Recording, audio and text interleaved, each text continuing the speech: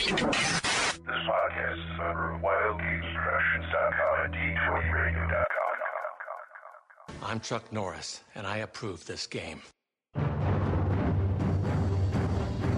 Between the time when gamers played with miniatures and chainmail and the rise of the Wizards of the Coast, there was an age of advanced role-playing undreamed of.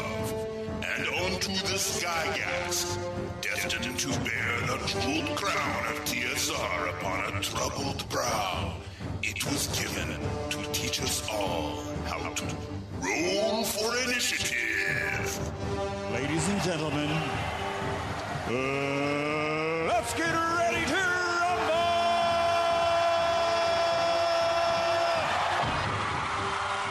Yeah, I can't believe they're actually going to do that GoBots movie. Oh, hey, guys. This is Roll for Initiative Podcast, Volume 4, Issue 158. I'm Vince, sitting with Nick. 59. Sorry, 59.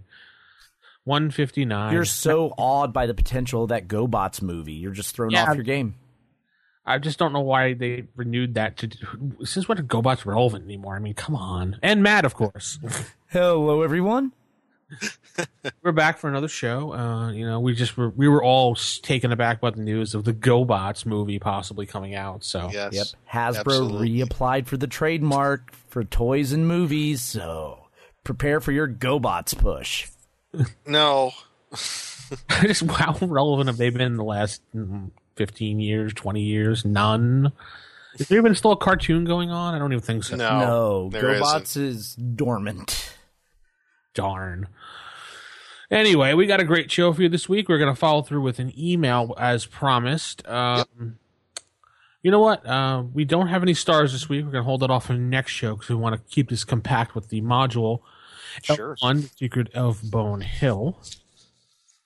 As our writer had wrote in about this. Does that make sense? Our writer has wrote in? Yeah, someone emailed us. It was on our email and asked us, well, why don't you do a review of L1, Secret of Bone Hill? And we're like, okay, that's a good next show idea. Let's do that. Yeah, definitely. Overall thoughts of this module. It was written, in my opinion, to be it would be a super module of today if they rewrote it today in today's terms. Even though it was level 2 through 4. Nick, you had a good point about the L1 through 3, but I'll let you make that point since it was your discovery. Yeah. Like going with the first impressions, I have to go with you, Vince. It's kind of like a super module in a if by today's sense almost. Just not that big, but it is in a sense it's like one of the really first sandbox type module adventures. It's almost a mini campaign in its own right. So, and doing a little research about L1, I found on dndclassics.com there was a rumor they had it when Leonard Lokofka wrote this module when he was commissioned by Brian Bloom back in the day.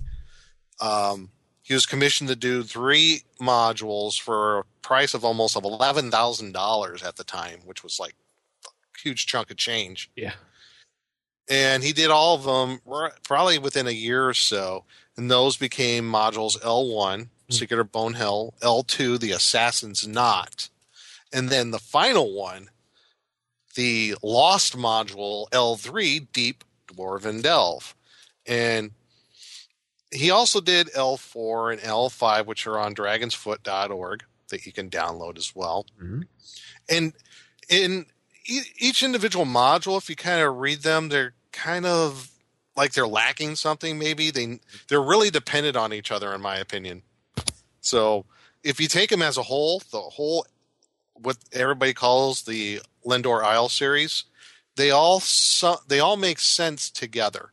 They all blend together, and you can see, okay, this is like a campaign setting or a mini campaign setting within the world of Greyhawk, which it was written for. So I think that way it makes a lot more sense because L1, like on its own, is like, okay, you got this in here. There's no like plot points or really anything. It's very sandboxy. Is that where they got the whole L in the L series from his name? I don't know if it was from his name for Leonard Lakofka or it was because it was based in the Lendor Isles, which is kind of like southeast portion off the continent where the World of Greyhawk setting is. I guess it could be construed as both. Well, most of the module pre-tags are like A's and C's. They all had a reason, and I don't know why the L was for the L. So Yeah, I think it was for Lendor Isle. that makes sense. Yeah. So, What are your thoughts, Matt? Yeah, it's more of almost like a mini adventure setting if you just look at it as the module by itself and not the rest of the series. Because it's just, you have the town, and then you have Bone Hill, and you have like the areas, but there's not like an overwhelming driving plot to push you to any of them, Right. other than players' curiosity. So it's really more sandboxy than most other modules of the time.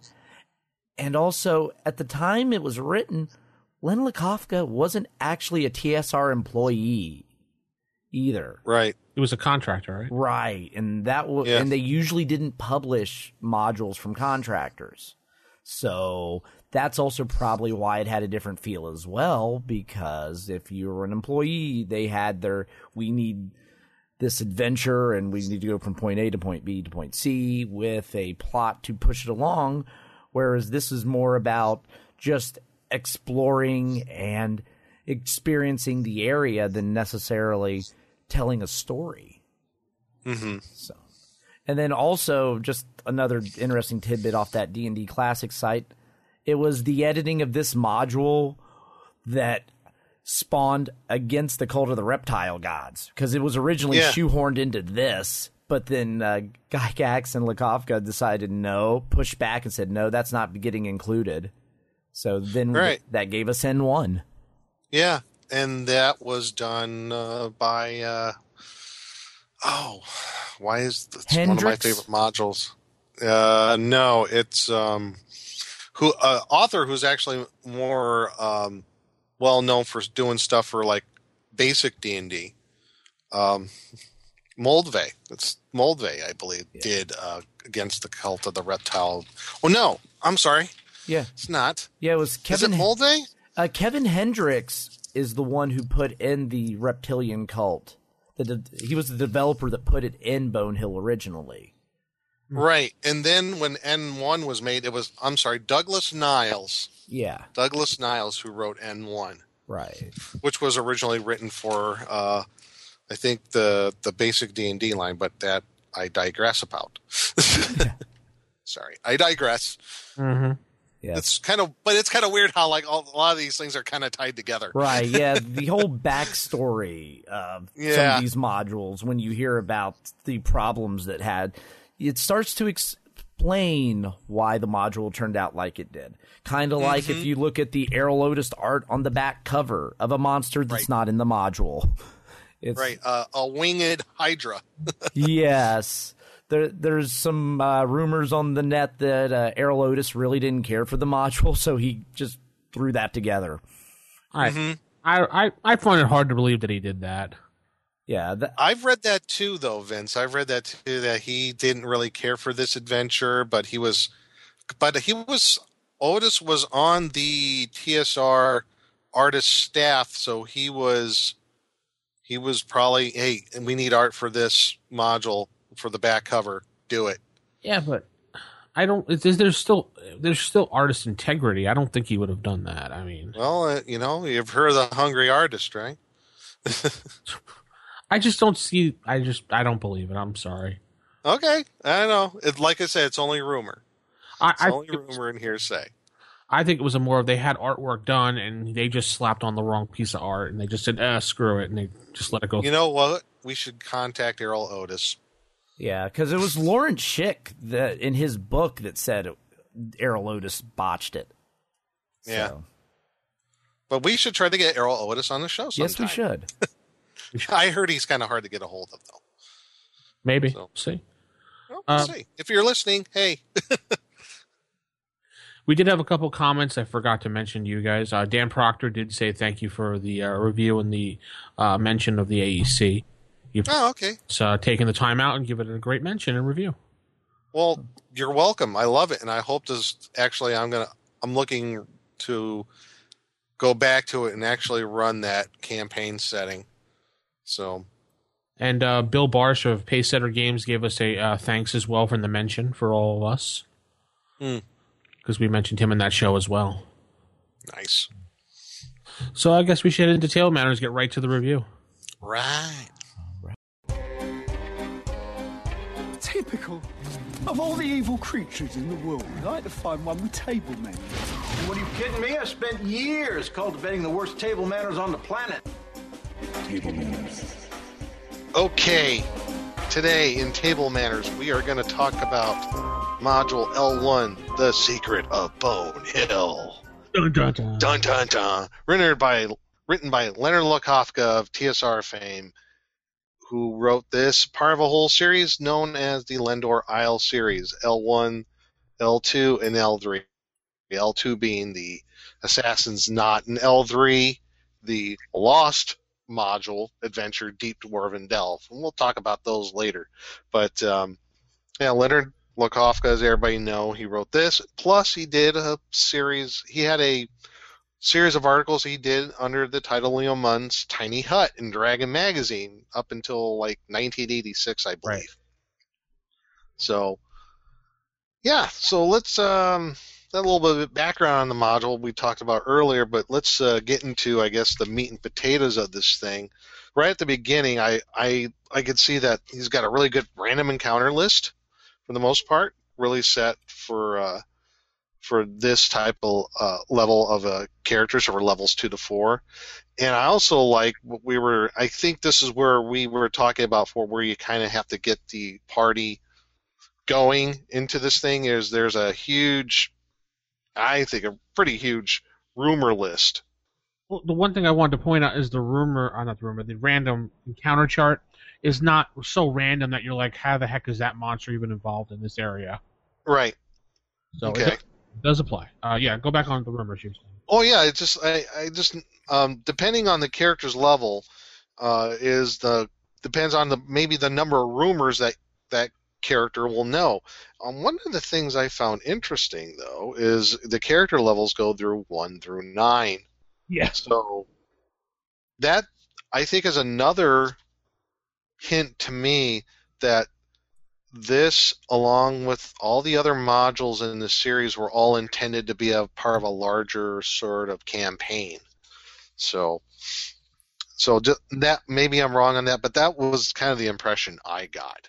Well, why is it if you're a higher level, you have a better chance to know the rumors? Because you've been around more? Is that what it is? I would think so. That's what I would guess. But there's a pretty good rumor list, and of course, like any good rumor list, not all the rumors are true, or they're half-truths. So, what is it? Falco's Tavern is run by 2 assassins. Well... Is that true? Is it partly true? You don't know. Only the DM knows that. Wow. Stuff in italics is false. Yes.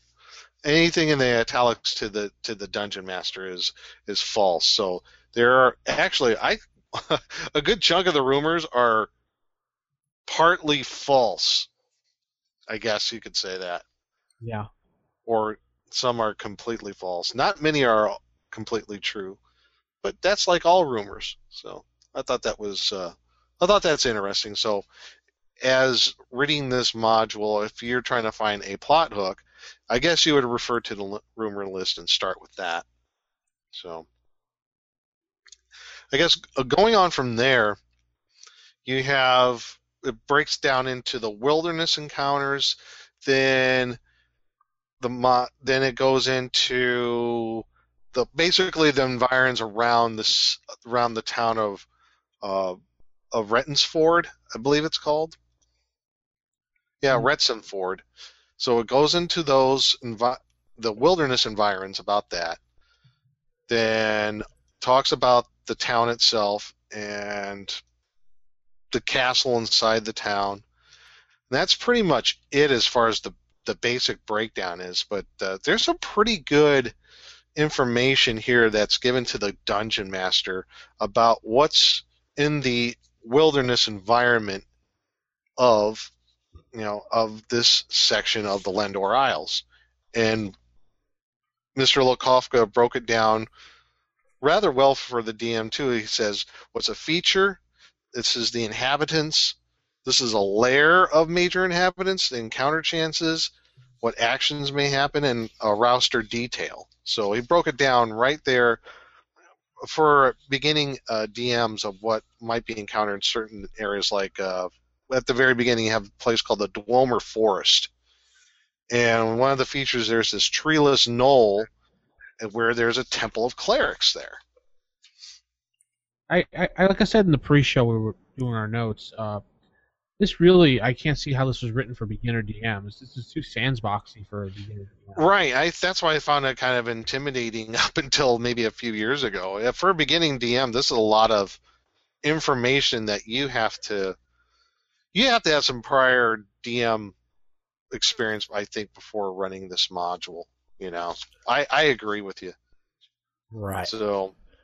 Yeah, right. But, because just looking at it, I mean, for a new DM, I could see them just getting hung up on something like in this forest talking about the encounter probabilities. You have a 100% chance to observe birds and animals. It's 40% likely that such an animal, though, is a fox, falcon, or raccoon that'll beg for food. This increases to 90 if the party makes camp. And then there's 35 that the party member will see one of the clerics. And then you have all these probabilities you're constantly rolling. Yeah, there's a lot of details, and I think I mentioned that prior to the show. Is he likes to use a lot of percentages of probabilities, and I mean you're going to be using percentile rolls a lot. Yeah, in this adventure. In fact, that's a good point because that is a good segue into this temple in the Dwemer Forest on top of the treeless knoll. It's like there's this egg-shaped building, and it's a temple of some sort of maybe a god of luck. It's not really said what god it is. No. It's just some sort of place where like these, I guess, high priests clerics who worship some sort of god of chance and luck. I'm trying to think of the name of one of the gods, so god of luck or chance, whatever it is from World of Greyhawk. It escapes me, but I would assume that's probably what you would use. But on the upside is this is a really cool area to where, as for the party, when they're exploring other areas around the town of Rentonsport, if they need to go someplace for maybe some healing, info about Bonehill, or maybe even buying magic items from the party, it's a good place to go. So they could be some potential allies, but I thought it was funny that you go into this temple, they greet you, and if you're really good to them, you're really nice, you give you don't give them a hassle. They'll give you some wine, they'll sit you down, give you some wine, get you drunk, and basically you play a game of chance, basically with 2 10-sided dice. Heck yeah. So that's a good way of getting in with these priests. So that's the one section, Dwemer Forest, and you have this place called Bald Hill, where during the day you might encounter villagers maybe scrounging around, maybe doing some sort of farming, but at night you have a better chance of encountering a pack of thieves, basically orcs and half-orc thieves that live, I believe, in a cave not too far away off of Bald Hill. And from what I saw, they had some pretty good starting treasure, for the bunch of thieves. I mean, you get a longsword +1, a leather armor +1, a dagger +1. The leader has chainmail +2, a girdle of ogre strength, a shield +1, a flail +2. Then, quite a few good magic items, which would come real handy later on, particularly if you're going to the actual castle that's on top of Bonehill, the abandoned castle. So that's Bald Hill area. Then they kind of grouped one area called Guardian Peak, Lark Hill, High Top, Low Point, and Ready Forest. It's all kind of one area. And I guess during the daytime, this area is a common campsite, a halfway point, I guess, for people that are going to and from Rentonsford. This is a decent camping area, but also there's some special encounters here, some special NPCs, which I thought were kind of unique. If you read into some of these descriptions, there's this there's Tolvar. He's a conjurer, and he says Mr. Lukofa says Tolvar is an adventurer down on his luck. For a good offer, he will become a henchman. So he's 3rd level, so not bad to have a 3rd level magic user as a henchman. So then you have Lucinda. She's a half orc. She's a 3rd level fighter thief, and she could be hired for as well. Then you have someone named Martin. He's a ranger. Strider. Yeah, he's a strider. Yeah. Known as Strider. And he's a potential henchman as well. And then you have this guy at the end here. I thought that was most interesting. Volsifar Waghalster. He's an assassin. Waghalter, assassin. Waghalter? Waghalter. Mm-hmm. But what I thought was interesting about this guy is he's not necessarily going to assassinate anybody in a party. He's lawful evil, but he'll try to pass himself off as lawful neutral. And he will... Ways of detecting alignment. My God, look at the stuff he has there. Yeah, he will... Yeah. Oh, yeah. He's got some pretty good magic items. So...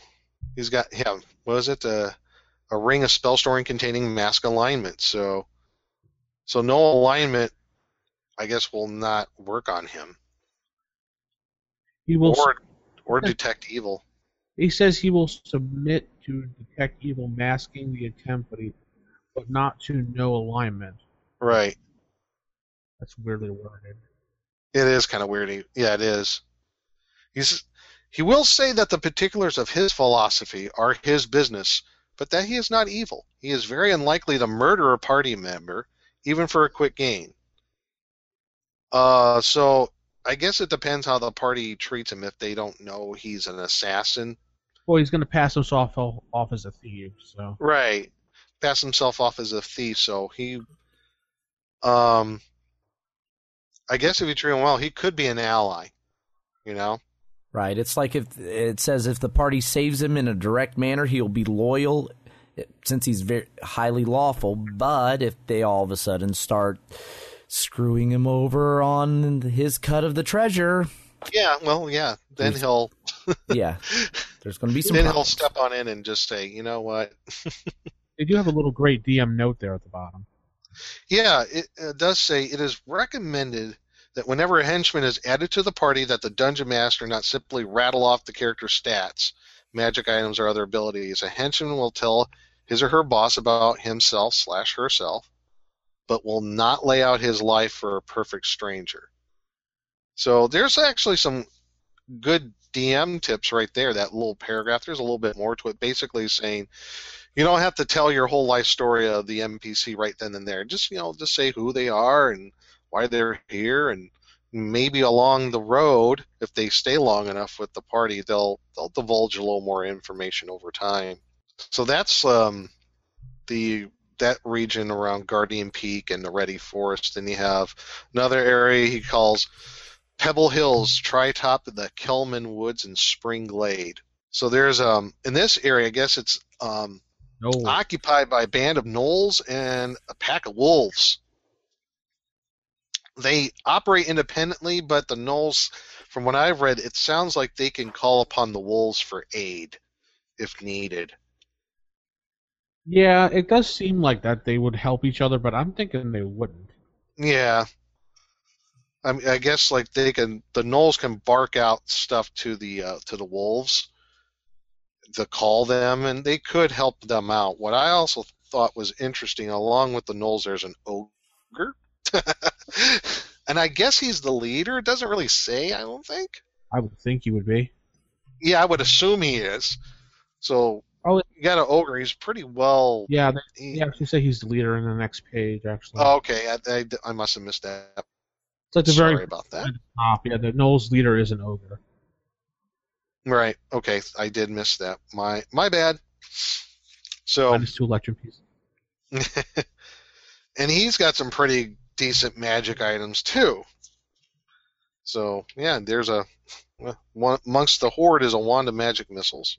So. Brooch of Shielding. Brooch of Shielding with 35 points to absorb magic missile damage. So, for a second through fourth level party, this ogre could be a handful with all just the magic items he has for protection. There's a lot of magic items in this module that they hand out. Well, don't hand out, but you can get. Right. Yeah, I thought that too, but I think there's a reason for it. Once you get into the abandoned castle on top of Bone Hill, then it kind of makes sense, because there's a couple encounters there where I would think the party would be seriously outclassed unless they didn't have some decent magic items, and that's the next section, the Bone Hill and Dead Forest. I love that Dead Forest. Yes, the Dead Forest. So you have this hill that rises about 1,400 feet, and atop it is a ruined castle. And the hill is very rocky and not a whole lot of vegetation.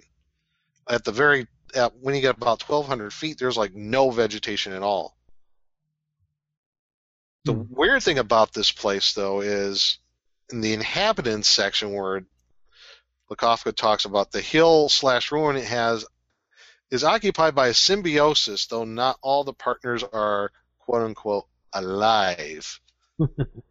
So it depends on what time of day you head over to Bone Hill, essentially, and investigate the castle. So if you go during the daytime, more than likely you're going to encounter where there's bugbears there. But at night, there's many different types of undead. And a few that are rather unique I thought were really cool.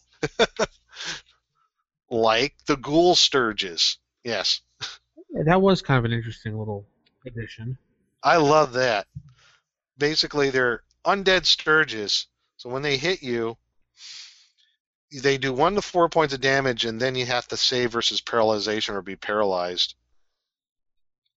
And then the ghoul sturges do another 1 to 6 points of damage automatically through blood drain.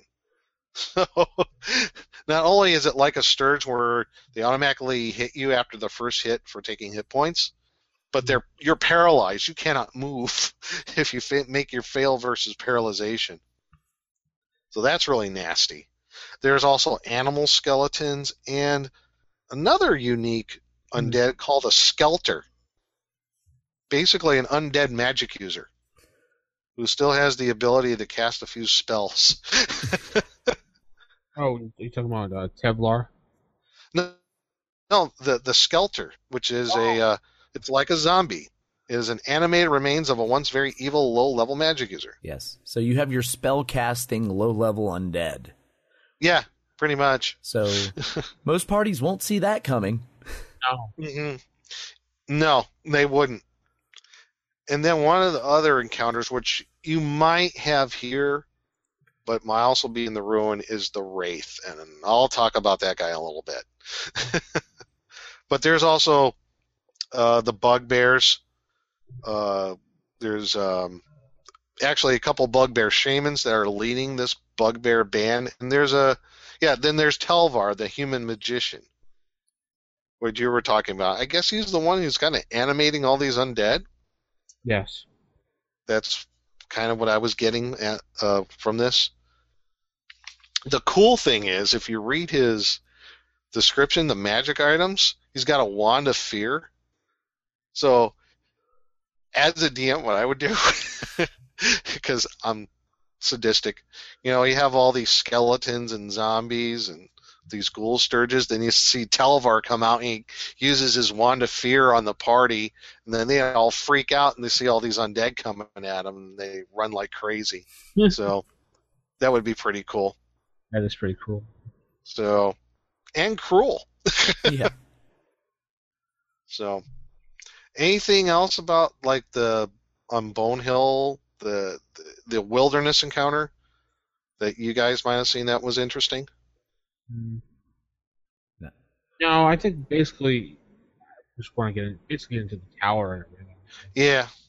That's basically what's next about the castle ruins of Bone Hill.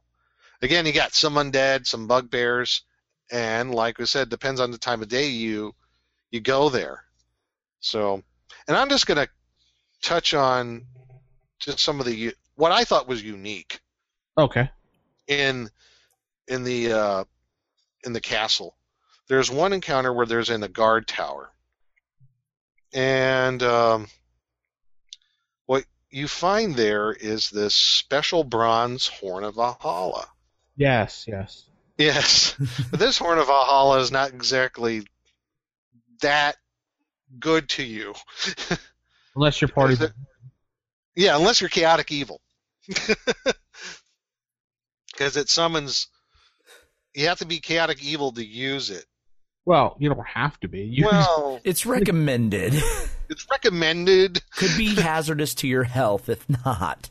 Right, because the warriors it summons are chaotic evil. if I read this correctly. And the summon warriors are immune to charm and hold spells. These warriors will attack any but chaotic evil individuals when summoned. So you got 2 out of 8 of these second level fighters that are summoned, and if you're lawful good, guess what? Yeah. You're going to get pummeled. Albeit, so if you did have a covert chaotic evil like hireling or henchman in your group, and all of a sudden they weren't being attacked, but everyone else was. Yeah, and everyone else was. Now that's a good way of detecting alignment. Yeah, sure. So you have that area. You also have in Area H. There's a hill giant skeleton that you'll encounter. I thought that was kind of cool. I just wanted to say that most of these descriptions of the tower are pretty uneventful or just basic. So yeah, because there's nothing like, I guess you want to say, etched in stone. It's all a percentage that you might encounter this, or there's a percentage you might encounter that. There's no real heavy duty set. Okay, this is exactly what you're gonna face. Some of them are that way, right? But some places are not. Right. It's like when you get to the placement of the magician. There's 4 different areas you could find him in. It says once you get to this area of the ruins, roll to see where he could be. Mm-hmm. And if you've already encountered him and took him out, then I guess you don't encounter him anymore. So this is where the sandbox comes in. It's perfect for an experienced DM that knows what he's doing. Right, because if you don't keep track of that stuff, it could be a bit daunting for the beginning DM. I agree.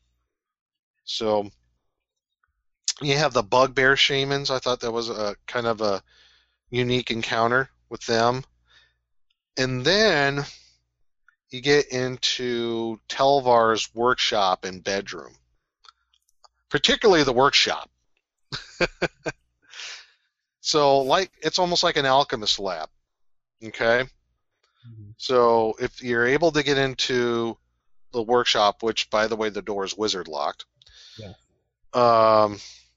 there's a series of shelves. There are 40 bottles and flasks, and any of them hold magical potions or mixed potions. These 8 will radiate magic.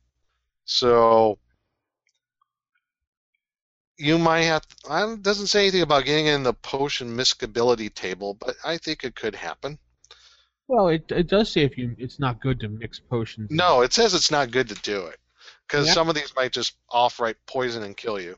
Yeah, which is kind of cool because they don't really say that. I don't remember actually reading somewhere that happens, but I could be wrong, and someone's probably screaming out right now saying, "Yes, you can on page."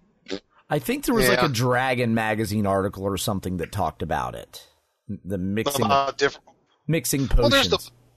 There's the potion miscibility table in the DMG, where there's a certain. you have a certain percentage chance of like something happening to you, either good or bad, most likely bad. But from what happens here is it seems that Telvar mixed a couple of potions together in the bottle and made a new potion. For example, there was a potion of polymorph self crossed with a vampire control potion. Okay? This one was a real discovery, but when tested, it will give no indication of its nature other than a good feeling, a warm tingling, or an unexplained desire. When fully imbibed, the figure will become nervous and excitable. He or she will want to do something, but not know what it is. Caution will not be exercised, like they drank like a six-pack of Red Bull or something. The very next living thing the character mentions, this is where it gets funny. The very next living thing the character mentions, however, is what he or she will become. I thought that was awesome. So character classes like magic user, fighter, etc. will not produce any change since profession is not a physical form. But the effect will last for 2 to 12 days. So the very next living creature that you say, that's what you'll become for 2 to 12 days. So it's kind of and there's a chance that your belongings will become part of the polymorph. You still have the same mind, but the abilities could be radically changed. like a mimic vampire or something. Yeah. Yeah. So basically, you could say Jimmy Hoffa, and you become Jimmy Hoffa. I don't know. J. Edgar Hoover. So, what were you thinking? Yes. What just popped in there? Yes, Stay Puft the Marshmallow Man. So there's that one. There's also a potion of gaseous form with a cross with a potion of invisibility. That one's kind of cool. There's a few others. I don't want to give it all away, but I thought this is a pretty cool area when you have people that are a little too not to say curious. They could get themselves in some serious trouble, and also there's a possibility that you might be able to find Telvar's spell book in this area. So that's some of the interesting areas, at least on the ground level of the ruins. Then you have the basement level. The only thing I thought that was maybe of interest there, at least for me, was the abandoned temple that was there. I thought that was kind of interesting because, like, what was this temple of? Dedicated to whom? Oh, you mean the temple? Yes. Yes. I read that, Section I read that as the temple. The temple. The temple. You can. You say the temple. Oh my gosh. Yes. Yeah. Oh, by the way, for everybody who's like listening, this adventure, this module, as far as the encounter areas, is written in an unconventional way. Instead of numbers for most of it, he uses letters. Yeah. Which was kind of weird. So. Well, I think they were going back and forth at that time with what they wanted to use as far as, I guess, map keys or. Yeah. The formalized the format. Yeah. So. Yeah, they hadn't really formalized it. Normally numbers, but I think letters is just fine. Yeah, it could be it's just a little bit. It's just different. You know what you're normally used to seeing in a module. Yeah. Of course. I think then you have the letters, though, he was using like letter A references one part, like one level. Letter B, if it starts with a B, it's referencing a different level. Mm-hmm. So that's, I think, instead of just going like 1 through 250. Right. So I think that's what he might have been going to, driving at too. I think you're right. That's how he was kind of organizing it. And then you have the dungeon level. And this is where he has some pretty good stuff. Like the Gray Ooze Cave. So there's a cave, you might encounter a Gray Ooze, but a really, really cool magic staff. You can get it. Basically a blue dragon staff. You can see, you find this staff, and it says on close inspection, you'll show a finely carved dragon head. His head of a blue dragon. But since all paint is eaten away, the color is not obvious, and the players, unless they have previously encountered blue dragons, will not be able to recognize the exact species. It has 11 charges, and it could do dancing lights, a light spell, and a kind of a unique ability called Spark, where there's like a 30-foot long straight discharge of electricity that does 2 to 20 points of damage without a save to those wearing metal. Yes, 2 to 8 points for making their save. So that's pretty cool. And then it could do lightning bolt. So, and it doesn't. I'm trying to see if it says here, but it doesn't say if this can be recharged. Staff can be recharged. So probably up to the DM if it could be. Right. Yeah. I would leave it up to the DM. I mean, it's a pretty powerful wand, so that you only get 2 uses of. But you know what? What you might encounter in the later on here, you're gonna need it. Yeah. You know, for a low level party, you're gonna need it.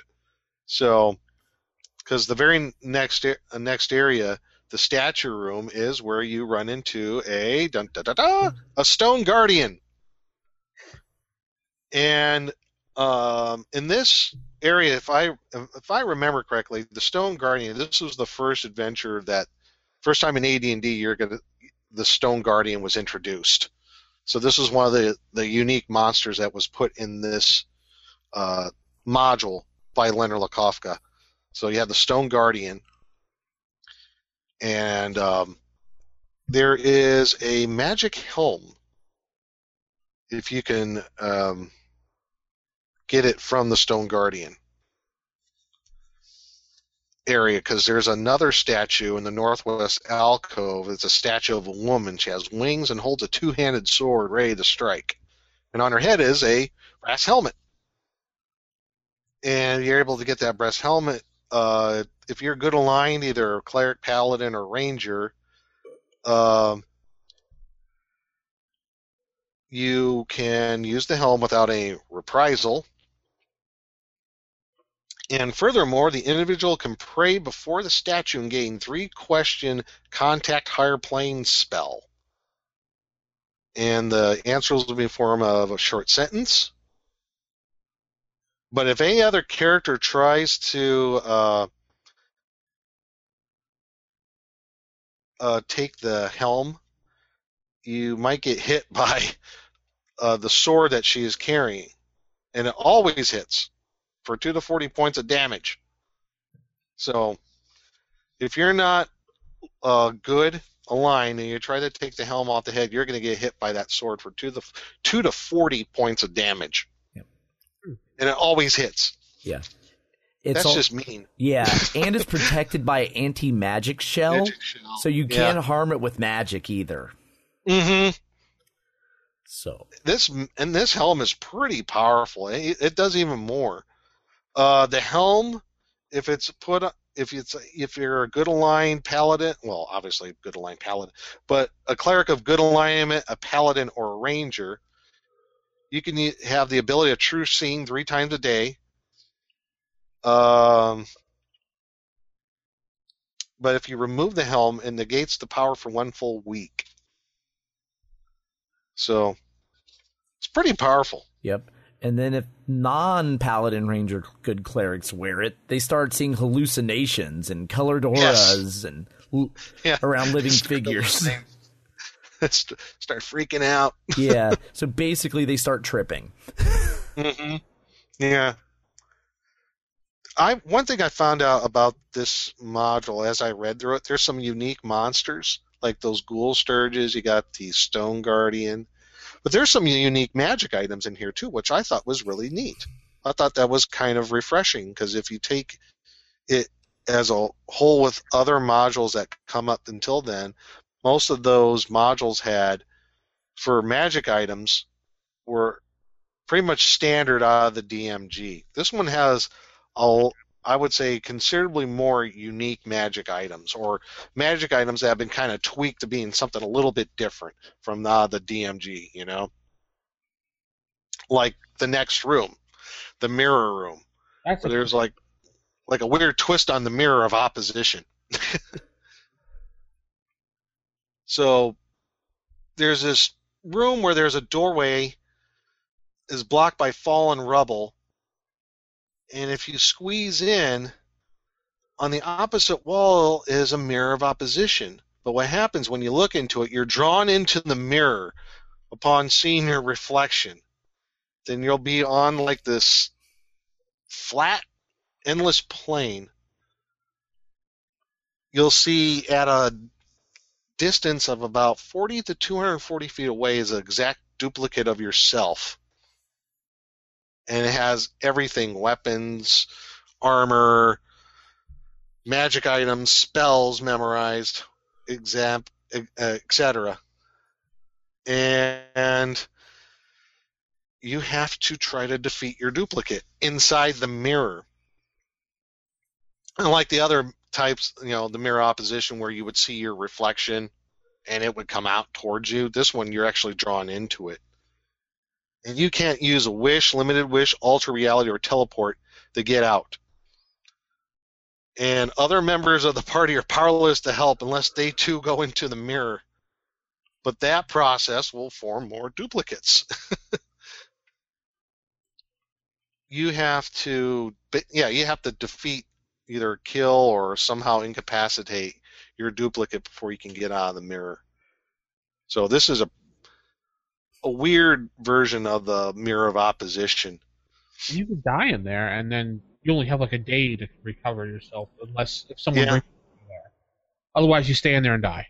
Yeah, you stay in there and die. You're permanently dead if you don't get out within basically 24 hours of your death. Yeah. And yeah, and the items must save or spell or be destroyed, and if they successfully save, they're just randomly transported somewhere on the prime material plane. So their gear just ends up as random loot somewhere. So we've now explained all the random stuff you find in any module with this one magic item. There you go. Here it is. If you're in the mirror, funny thing is, if you're in the mirror and your friends break it, you're dead. Yeah, because it says that it's held up on the wall with wizard's glue, and if you use dispel magic, if it, when it falls away, if you don't catch it, it'll break and it's, completely destroyed. But if you're in there, tough luck. You are stuck in there forever. Even if your friend smashes it with a club thinking that'll get you out of there, you're screwed. Mm-hmm. So don't do that. So it's worth 1,000 experience points and 5,000 gold. So pretty cool. And the experience for fighting yourself, too. And the experience for fighting yourself. So you have that mirror room. You also have another unique monster, spectators, if anybody remembers those out of Monster Manual 2. They're like beholders, but they're lawful neutral. They're from Nirvana, from the plane of Nirvana. And there's I guess you might want to call it a family of spectators. Is that right? Yeah, I think so. There's like a mommy and a daddy and a baby spectator, and they're guarding a librum of gainful conjuration inside this room. You guys think this one monster is also copyright Wizards of the Coast now, or is that not fall under it? As those unique spectator? Yeah, I wonder if they're part of it, because it's kind of like a beholder almost. Yeah. I would say they are related. Yeah, I would say it probably did, because anything not explicitly stated in the OGL is retained by Wizards, so. Yeah. I just know because they pointed out all those other creatures, and this one isn't that creature, but sort of like it. It's sort of like it. I'm wondering if that falls under, because I could just see people trying to use it saying, well, it doesn't say beholder. Kind of like a beholder. It's kind of like beer. Anyway. But, so you have this family of spectators. If you don't mess with them, because there's other magic items in here that you can take, and other another treasure, they're okay. You can take it as long as you don't take the Librum. They won't mess with you. And that's the spectator room, and probably the toughest one right here is the Wraith lair, if you haven't encountered them already. Yeah, I had to look up the Wraith just so I wasn't like losing my mind. I'm like, that's pretty powerful for 2nd through 4th level characters to encounter. Because, each hit from a Wraith can do level drain. So I'm like, looking at the encounter where the Wraith is at, and in fact, when you go into this area, there's a very strong, I would say, not very strong, but there is a strong negative plane influence this area. In fact, wherever you encounter him, of the 3 caves where the Wraith might be, the Wraith can regenerate 1 hit point per round while he's in this area. And also, protection from evil, bless, chant, prayer, and curse will not function in these 3 rooms. So you got that on top of just the Wraith itself that you have to defeat, which makes it very difficult. And now, makes you realize, oh yeah, all those magic items that we thought were too powerful. Yep. This is probably where you're going to need them. Right. And then also the Wraith can summon all the remaining skeletons and zombies and zombies and skelters left. Yes. So it'll become a massive battle. Left, yeah. It's got friends. Yes. But he has a pretty good horde. He's got a pretty good horde. He's got a good amount of coinage, a nice necklace, a black pearls, a magical battle axe +2, a shield +3, and a ring of elemental command, which is pretty darn cool. You ask me. I think that's a pretty good payoff if you eliminate this Wraith. Well, that ring of elemental command, though, has a little catch to it. Yeah, there's a little caveat to it. You can elaborate on that if you like. Yeah, you have this ring of elemental command there. Great, you get summon air elemental. There's a catch to it. To be activated, a 7 hit die monster from the elemental plane of air must be killed by the wearer. Yep.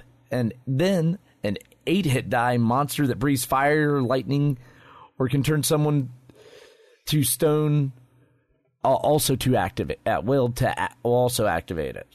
I mean, it's so you got to do a little massive combat. So a 7 hit die air elemental with a party of 2nd level players, looking a little rough, especially after you just fought a Wraith. Can you say TPK? Yeah. Total party kill. So yeah, that's one that you probably put away until you're higher level to actually use it. So yeah, and also the wearer needs to do half the damage to this air elemental to actually even have the ring work. Otherwise, it will not activate. You are correct, sir. Yes. So that's the Wraith room, or the Wraith area. It actually covers 3 different caverns, 3 different caves. Then you have, I thought, were 2 really interesting rooms where one depends on the other how the whole thing plays out. There's one place called the Mystery Light. When you unlock the door to this room, there'll be a rush of like warm air, and a soft light will glow intensely, almost like full daylight. The undead any around will not enter the room, and you'll feel that the temperature is a very dramatic change once you go inside, because in the other areas it's like below 0, but when you go in here it's like 65 degrees. And the air is fresh and smells of slightly scented of orange blossoms. But once you go in, you must make a save versus magic at -3 for a powerful charm person spell. If you fail the save, you'll go to the very next room, which is this place called the Study. So you go into this one room of the Mystery Light. You go in, you're charmed, and you immediately want to go to this other room. And in the Study, basically, it's a weird encounter with an undead lawful good magic user. I thought this was really cool. So you go into the study room, and there's a roll-top desk with a bunch of drawers. There's an easy chair, a rack of 100 books, and a skeleton chained to the back wall. The skeleton is animated, but incapable of breaking its bonds. But that's Charm Person from the previous room, right? When you go in here, you immediately want to sit down and you either want to begin writing at the desk, or you want to lie down and go to sleep, or you want to sit down and begin reading. And you will show no other desire to leave the room. You want to stay in there, basically forever. So Dispel Magic might break the charm if thrown from within the room. It will have no effect if thrown into the room from the Mystery Light room. In fact, no spell whatsoever can cross between the two rooms, as there is a special anti-magic screen in the doorway. So, yeah, this one could be a little weird. Again, like you were saying, Vince, if you're not an experienced DM, if you don't read through this whole thing, it's very detailed. It's going to be a bit daunting for a beginning DM if you're not careful how everything works in this thing. Well, the little sections with the notes for the DM is very helpful. But... yeah, it is. But I like the skeleton when they talk about it. Or, before the skeleton, I thought this was a really cool magic item here. There's a pitcher and a platter. And they are manipulated by unseen servants kept in the room. They have been made powerless to approach within 5 feet of the chained skeleton. But upon command, the pitcher will fill with water, herbal tea, or wine. And the platter will produce a complete meal of beef, lamb, turkey, or pheasant, along with all the trimmings for 4 people upon command. And the mug will produce mead, beer, or ale upon command. Pitcher can be filled 3 times a day, the platter once, and the mug 6 times. And each must be clean and empty the function. I love those. Those are great little magic items. Yeah, they're not powerful, but they're enough that it will be, if you don't have any food or drink, boom, there it is. Exactly. They're not a whole lot of experience points. They're worth quite some gold. But it's like one of those handy little magic items that you can have if you're out there in the wilderness and you need food and you don't have any iron rations left. Boom, there you go. Stick it in your bag, and then, after a couple days of eating iron rations, you can eat this and be like, and relax. Yeah. At least you get a full meal, and you can at least replenish yourself with some water or some ale or whatnot. So that's pretty cool. I like that. Again, another unique magic item in this module that he added. Now we have this skeleton, and I love this. He's the remains of a lawful good 15th level magic user who once came to the ruin to do battle with the evil creatures within. His attempt, though valiant, was not successful, and he is now kept here imprisoned, not wholly alive, but not yet wholly dead. So he's like one of those skeletors that we talked about previously, because his skeleton has a tongue and eyes. He also shares the immunities of the skeletor, but a detect evil or no alignment that will show that he's not evil. In fact, he's lawful good. If he is destroyed, he'll simply reform in 24 hours, even if his bones are powdered. So he can't really be killed, or destroyed, I should say. He can't talk on his own, but you can try speak with dead. He will only roll his eyes and move his head to normal speech. And his answers will be very brief, and he'll volunteer no information. He'll say things he wants: release, freedom, peace. He wants to cease his undying state. So the only way you can do this is if you do remove curse or exorcism. And if it's successful, you will get, the caster of those spells will get a limited wish. So that's pretty cool. And that's pretty much about the Bone Hill, and I guess the secret. Mm-hmm.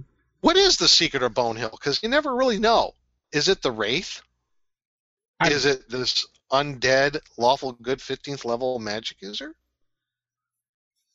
You know? What is the secret of Bone Hill, guys? It's a secret. The secret's a secret. Yeah, because it's not really elaborated on. You notice that? Yeah. Why is the castle in disarray? Why are you... Yeah, well, it's like, the module's called The Secret of Bone Hill, so what's the secret? It's not, nothing is said about what the actual secret is. So I can only assume it's either like the Wraith that lives there, maybe, or this undead lawful good magic user. So you draw your own conclusions. But that's the castle there, the ruined castle.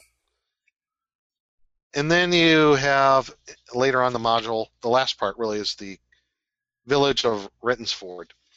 And it's pretty standard, gives a good description on most of the locations in the town. There's a quick reference guide right at the very beginning, which I think is very handy. What it's made of, the construction of the building, the type of location, and the occupants. That's pretty much all you need as a DM. But there's a detailed encounter key, like for the castle. And under, again, those notes for the DM, Mm-hmm. that kind of alludes to that you really need module L2 if you want to really delve into the abbey and the castle. It actually does say it there. Yeah. So the exact information they're in the map of the castle are not likely to be necessarily. I can't speak today. A necessity until AD&D module L2. So you actually do need it. Yeah, that's why I said, like before, it's like you need L2 to work with L1 if you really want to get more into, I guess, the politics of what's going on in the area, because that's what L2 really delves into. The Assassin's not. So, but there is a brief description of the inhabitants of the castle, the Baron and his family, and all the servants, guards, and what have you. But there's nothing elaborated on, what might be the problems inside the castle. So there's not a whole lot of, I guess, unique stuff going on in there. I mean, there was what's his name, Peltar, who's the sorcerer for the Baron. He has his tower, but nothing really unique otherwise, at least that I saw. But you do, if for some reason your party decides to go further into the castle on their own, because maybe they're not exactly good aligned, because you know how parties can be, because they just want to get as much loot as they can sometimes. There's some areas below the castle that are kind of dangerous, because there's another stone guardian. Actually, a couple places there's some stone guardians. The kitchen, which I thought was... Yeah, the kitchen's run by ghouls. Yeah. So that's a kind of interesting thing, because when I saw like the stone guardians here, I'm like, there was a stone guardian in the other castle. I wonder if there's a link between who lives in Rittensford, the Baron and his family, and what was in the old castle on Bone Hill. Maybe there's some sort of link, because you find stone guardians in both places. So, So I don't know. I was kind of kicking that around in my head. And then it gets into the details of Rittensford itself.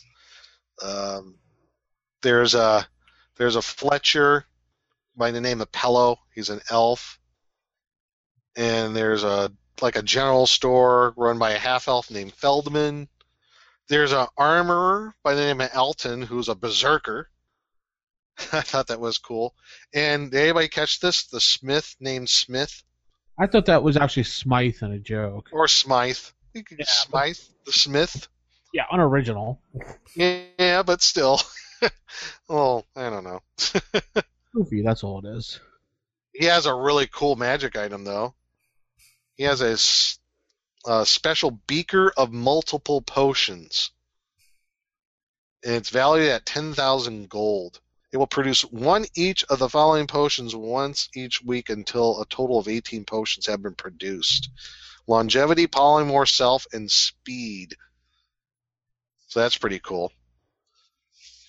Then you have there's a boyar by the name of Perk, and he makes such excellent quality bows that there's a 25% chance of one of the bows that you buy from him are actually +1 to hit just by the quality. Then you yeah. Then you got the tavern run by the mob, Falco. Yeah, you got the tavern owned by 2 dwarves. The dwarven mob, Falco. The dwarven mob, and then the Abbey of Falcon, who's the Sewell god of air, winds, and clouds. Earth, Wind, and Fire. Oh. Earth, Wind, and Fire? No. There's a few other places. There's another inn called the Inn of Dying Minotaur. There's a tavern called the Tavern of the West Wind. It really doesn't matter until you get kind of further in. There's really nothing. Right, and there's a guardhouse which has a little bit of like a dungeon area where there's like some large rats below, some more skeletons. That secret complex below the guardhouse. Yes. And that's pretty much it. Yeah. As far as the town of Rettonsford itself. So, and then at the very end, you have a breakdown of the 2 unique monsters, the Stone Guardian and the Spectator. And of course, your sample player characters, in case you. Yes, that's right. Your sample player characters. There was one thing that was weirdly written in here, and I thought it was really funny, is when you find that staff with the dragon head that's a purple dragon. Mm-hmm. And it says, if the players have ever encountered, I'm like, how do the players encounter a dragon in this world? Yeah, I mean, before they've ever been in here, they've maybe been first level. It's like, if they're encountering a blue dragon at first level, they're... No, it says the players. Oh, the players. That's what I was laughing at. Okay, I guess it meant player characters. Yeah, I know. I just thought it was funny because it said, if the players, and I'm thinking to myself, if my players ever encountered a purple dragon, I'm running. Yeah. Purple, blue, whatever it may be. But that's pretty much the adventure. Yep. In a nutshell. In a nutshell. So, what are your overall thoughts, guys, on Module L1? Reading through it again. Oh, again? This probably falls more into DM rules if we want to head into that. Yeah. So, yeah, I guess that would be our next segment. Let's head on to there, I suppose. I don't know who you are. I don't know what you want, but I have a very particular set of skills. Skills I've acquired over a very long career. Skills that make me a nightmare for people like you. I will look for you. I will find you. And I will kill you. All right, I guess I'll announce DM rules. So, I guess in DM's rules, as a DM, how would you run this adventure? How would you fit into your campaign? Hint suggestions. So, I guess Vince, start with you since I think I've talked enough. What do you think as far as like hints, tricks, tips for DMs for running this module? I think this module could fit into any campaign world the way it's written. Mm-hmm. Necessarily have to be part of the Greyhawk world. It can be shoved into anywhere. Just incorporate the names. And it is very sandboxy, so it's kind of a module you think I might like. Mm-hmm. But since it's written by somebody else and it has kind of a certain way it's supposed to go. I don't know, it's hard because this module looks like it should be formatted better as far as where to go, what to do, but it's just kind of like, here's this, here's that, do whatever you need to do. Mm-hmm. That just drives me up the wall because if I'm reading a module, I want to know what to do in the module, not just here's this, here's that, and just enjoy. It's a little too open, maybe? If I'm doing it myself, I'm fine with that. But if I'm looking at a module with the way it's supposed to be written, I want it to tell me where it's going to go, so I know. That makes sense. I'm buying this or borrowing this from a friend or something. I want to know where this published module is supposed to go, not just the players on a wild goose chase that they wrote. Mm-hmm. I have my own. I got the impression, too. This is very player character driven. Yes. They have to go and discover the area themselves of what sort of mysteries might be around. Right. So I view it as more of a mini campaign setting than a module. Yeah. It's more of, here are some locations, here's some stuff in the locations. Have at it. Mm-hmm. If you look at it not as an adventure, but as like a setting, you can, plop this anywhere and integrate it into your campaign, intertwine some of your own campaign settings history into it, and like explain why the castle's in ruins. There's a lot of questions you have about it that you can flesh out and blend it into your existing campaign, and it'll work great. But if you think of it as an adventure, it's not really that. It's more of, this is an area that you can explore. And so think of it more as a setting, and then I think you'll get more enjoyment out of it. That's funny you mention that. I thought the same thing. Same thing too. It's a mini campaign setting. So, because it technically is set in the world of Greyhawk, but it's in Lendor Isle, so it's in that little niche of that world, but it's been fleshed out a little bit more. But as an adventure on its own, as having like a beginning, middle, end, it really doesn't have that. Yeah, there's not an overarching story. No, there is no overarching story at all. And that's where Module L2 comes in, Assassin's Knot. Because you really, if you want that arc, that story arc, you have to have L2. Well, I would say have to, but it would help. Because they are tied together. So that would be one way you can use that, having both of them together. So I also thought that, oh darn it, the thought now eludes me. But I just remember when I first got this module and reading through it, I wanted to like it, and I didn't. But now that I've revisited it and I've taken it in with all the other modules in the series, I actually kind of like this module now. I like it more. Mm-hmm. And one way I did use this module is a few years ago when I was doing an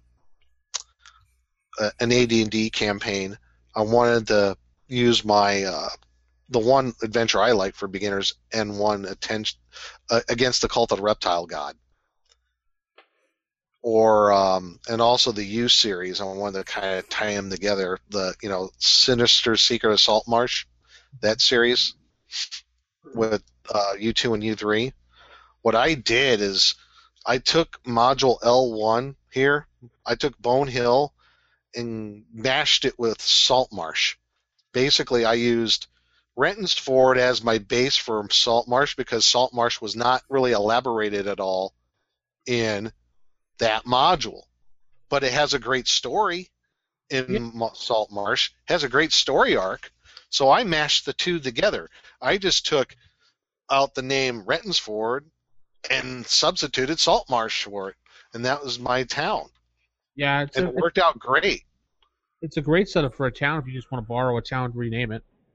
Mm-hmm. Yeah, that's exactly what I did, and I think it works really well for that. So, and I think at the time, I think Bone Hill was one of those few modules, might be the only one, where the town was really that detailed. There wasn't that many modules at that time, I don't think, that really had like detailed town areas. Yeah, the only one even close would be Hamlet. Hamlet, and maybe Against the Cult of the Reptile God with Orlane, with the village of Orlane. So I don't know about any other tips as far as running it, I think you would have to be a little more experienced as a DM. Right. You know? You'll really want to put some thought into why are the players going there? That's why are they? Because it kind of works under the assumption is written they're just there to go and loot the ruins. Right. And that's it. Just take a bunch of stuff. I mean, if that's the kind of campaign you like, sure, go for it.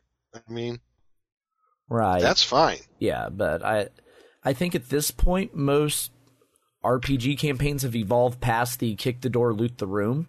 Players still do it as a function of it, but it's not the primary goal of it is just to collect a bunch of random magic items.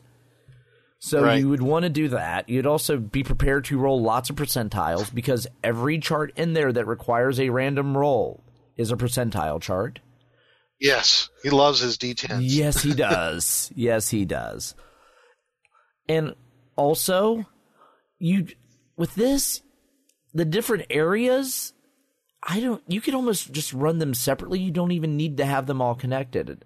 I almost could see it being modular. You could pull the ruins out from the hill. You could have the hill be even by the itself. module in itself is modular. Yes, it is. The way it is written, you could just pull out different sections of it. You think, oh, you really like the idea of the dead hill. You just pull that out and throw it in. You don't have to have the ruins and everything else that goes with it. Sure. You're absolutely right. Yeah, you could just pull the town out. You could pull the ruins out. You could pull the temple out. It's the way it's written, none of it is interconnected that much with the other. So it's horribly a modular campaign setting. But for some other DMs, that's a great toolbox to have. Right. You know, if you really think about it, that, you know, oh man, I gotta run, I gotta have something for campaign here. Oh wait, here's a town, I can use that. Okay. Or if like, oh I need a quick dungeon. Okay, you'll take the ruined castle. You know, stuff like that. I mean, I think that works very well for that. Right. Yeah. There's a lot you can pull from. And then it has like some unique concepts in there, like the spell casting zombies that players will be like taken aback by the first time they run across it. So there's a lot of interesting ideas, but it's not something you're going to be able to pick up and just run straight through. Yeah, and I think that's a good point. There's a lot of interesting and unique stuff in this module, which I think, again, we'd have to stress as a beginning DM, could be a bit daunting because there's a lot of stuff that's not of the norm you would see in other adventures. Nope. Yeah, it's not linear. It's very much where your players decide to wander, and if you're a new DM, that could be a little overwhelming. Right. So, yeah, it's a module for the experienced DM. Yeah, you should definitely pick this up and loot from it and steal the ideas because there's a lot of good stuff in here. But I can't see just running like L1, then running L2, then running L3. Right. It would be you run L1, L2. Together. Yeah. Right. Because it's like L1 is the setting, L2 is the plot. Right. And L3 is like totally unrelated to the other two, but it's a dungeon delving module in its entirety. Right. That wasn't originally released until the anniversary box set. Yep. Deep Dwarven Delve, L3. Yep. And I think that's getting into the other thing I said before, taking the whole series together, and I think you could probably throw in what Mr. Lakofka did later on with L4 and L5, makes, I think, a really cool campaign setting inside World of Greyhawk, a mini campaign setting. I'm actually really intrigued by it, and I might want to try it. I got to read through all the stuff, particularly L4 and L5, but you know what? It's different. For some reason, there's something that says to me, hey, you know what? Try this out. This is something really interesting going on here. Right. So. Yeah, because it's very much different than all the other modules that were being written at the time, because all of the other modules were very much, you go to point A, you go to point B, you go to point C, very linear, and this is really the first module that was more freeform. And I think it had something to do with, at the time, I think Len was actually a contractor, not an actual TSR employee, which was a rarity. So, but he was well known within the gaming industry before that. I guess he was well known within the wargaming field. Right. So and he also had a lot a bunch of credibility. Of tournament play as well. He did. Yes. So that's how he was around the scene quite a bit, because at the first tournament, he was at the first official AD&D tournament at Winter Fantasy. He took second place. Yeah. And then there was that same year is when Brian Bloom approached him at a convention in Seattle about writing adventures. So it was that tournament play and the other stuff he was doing, because he also knew Gary as well, because Gary would pass manuscripts for the Player's Handbook and DMG to him. And so, he was around the scene, but he wasn't an employee. Right. So I think that might have also had something to do with the different approach, because instead of being in-house where you have like a style guide of module, he wrote what he thought was lacking at the time, and it led to something very different. It sure did. I think that's just going to pretty much wrap things up this week. I think so. So overall, what is it? What do we use? Swords? For our reviews? Yeah, swords. 1 out of 10, or was it 1 out of 5 swords? 1 out of 5. I would say overall, I give L1 4 out of 5 swords. I'm going to give it 3 out of 5, only because it doesn't have any real clear direction for a new DM. It's too sandboxy for a new DM. Yeah. Yeah, I'm going like 3.5, tilting a little more towards 4, because as an idea treasure trove, it's great. As a adventure module, it's so-so. Mm-hmm. I mean, it's an interesting product. If it wasn't called an adventure module, I think it might be received better. Yeah. Because you go in with certain expectations, and this throws some of those on its head. Yeah. That's why I think I didn't go with 5. I went with 4 because a couple of those things you mentioned, but the offset that I like the uniqueness of it, of how it was developed, and also the uniqueness of the monsters, some of the magic items, and some of the situations that arise. So that's why I gave it like 4 out of 5 swords. Yeah. Gotcha. All right, so I guess that'll wrap things up, and we'll say keep it original, cold, keep it old school, and good night, everybody. Good night. Good night.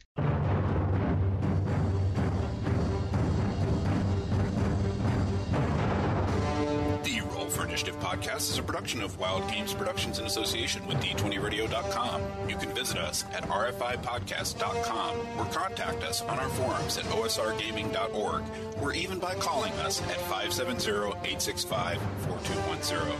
This podcast is produced for entertainment purposes only. All other uses are prohibited. And remember, if your magic missile spell doesn't automatically hit, you're playing the wrong edition. Thanks for listening, and we'll see you next time on Roll for Initiative.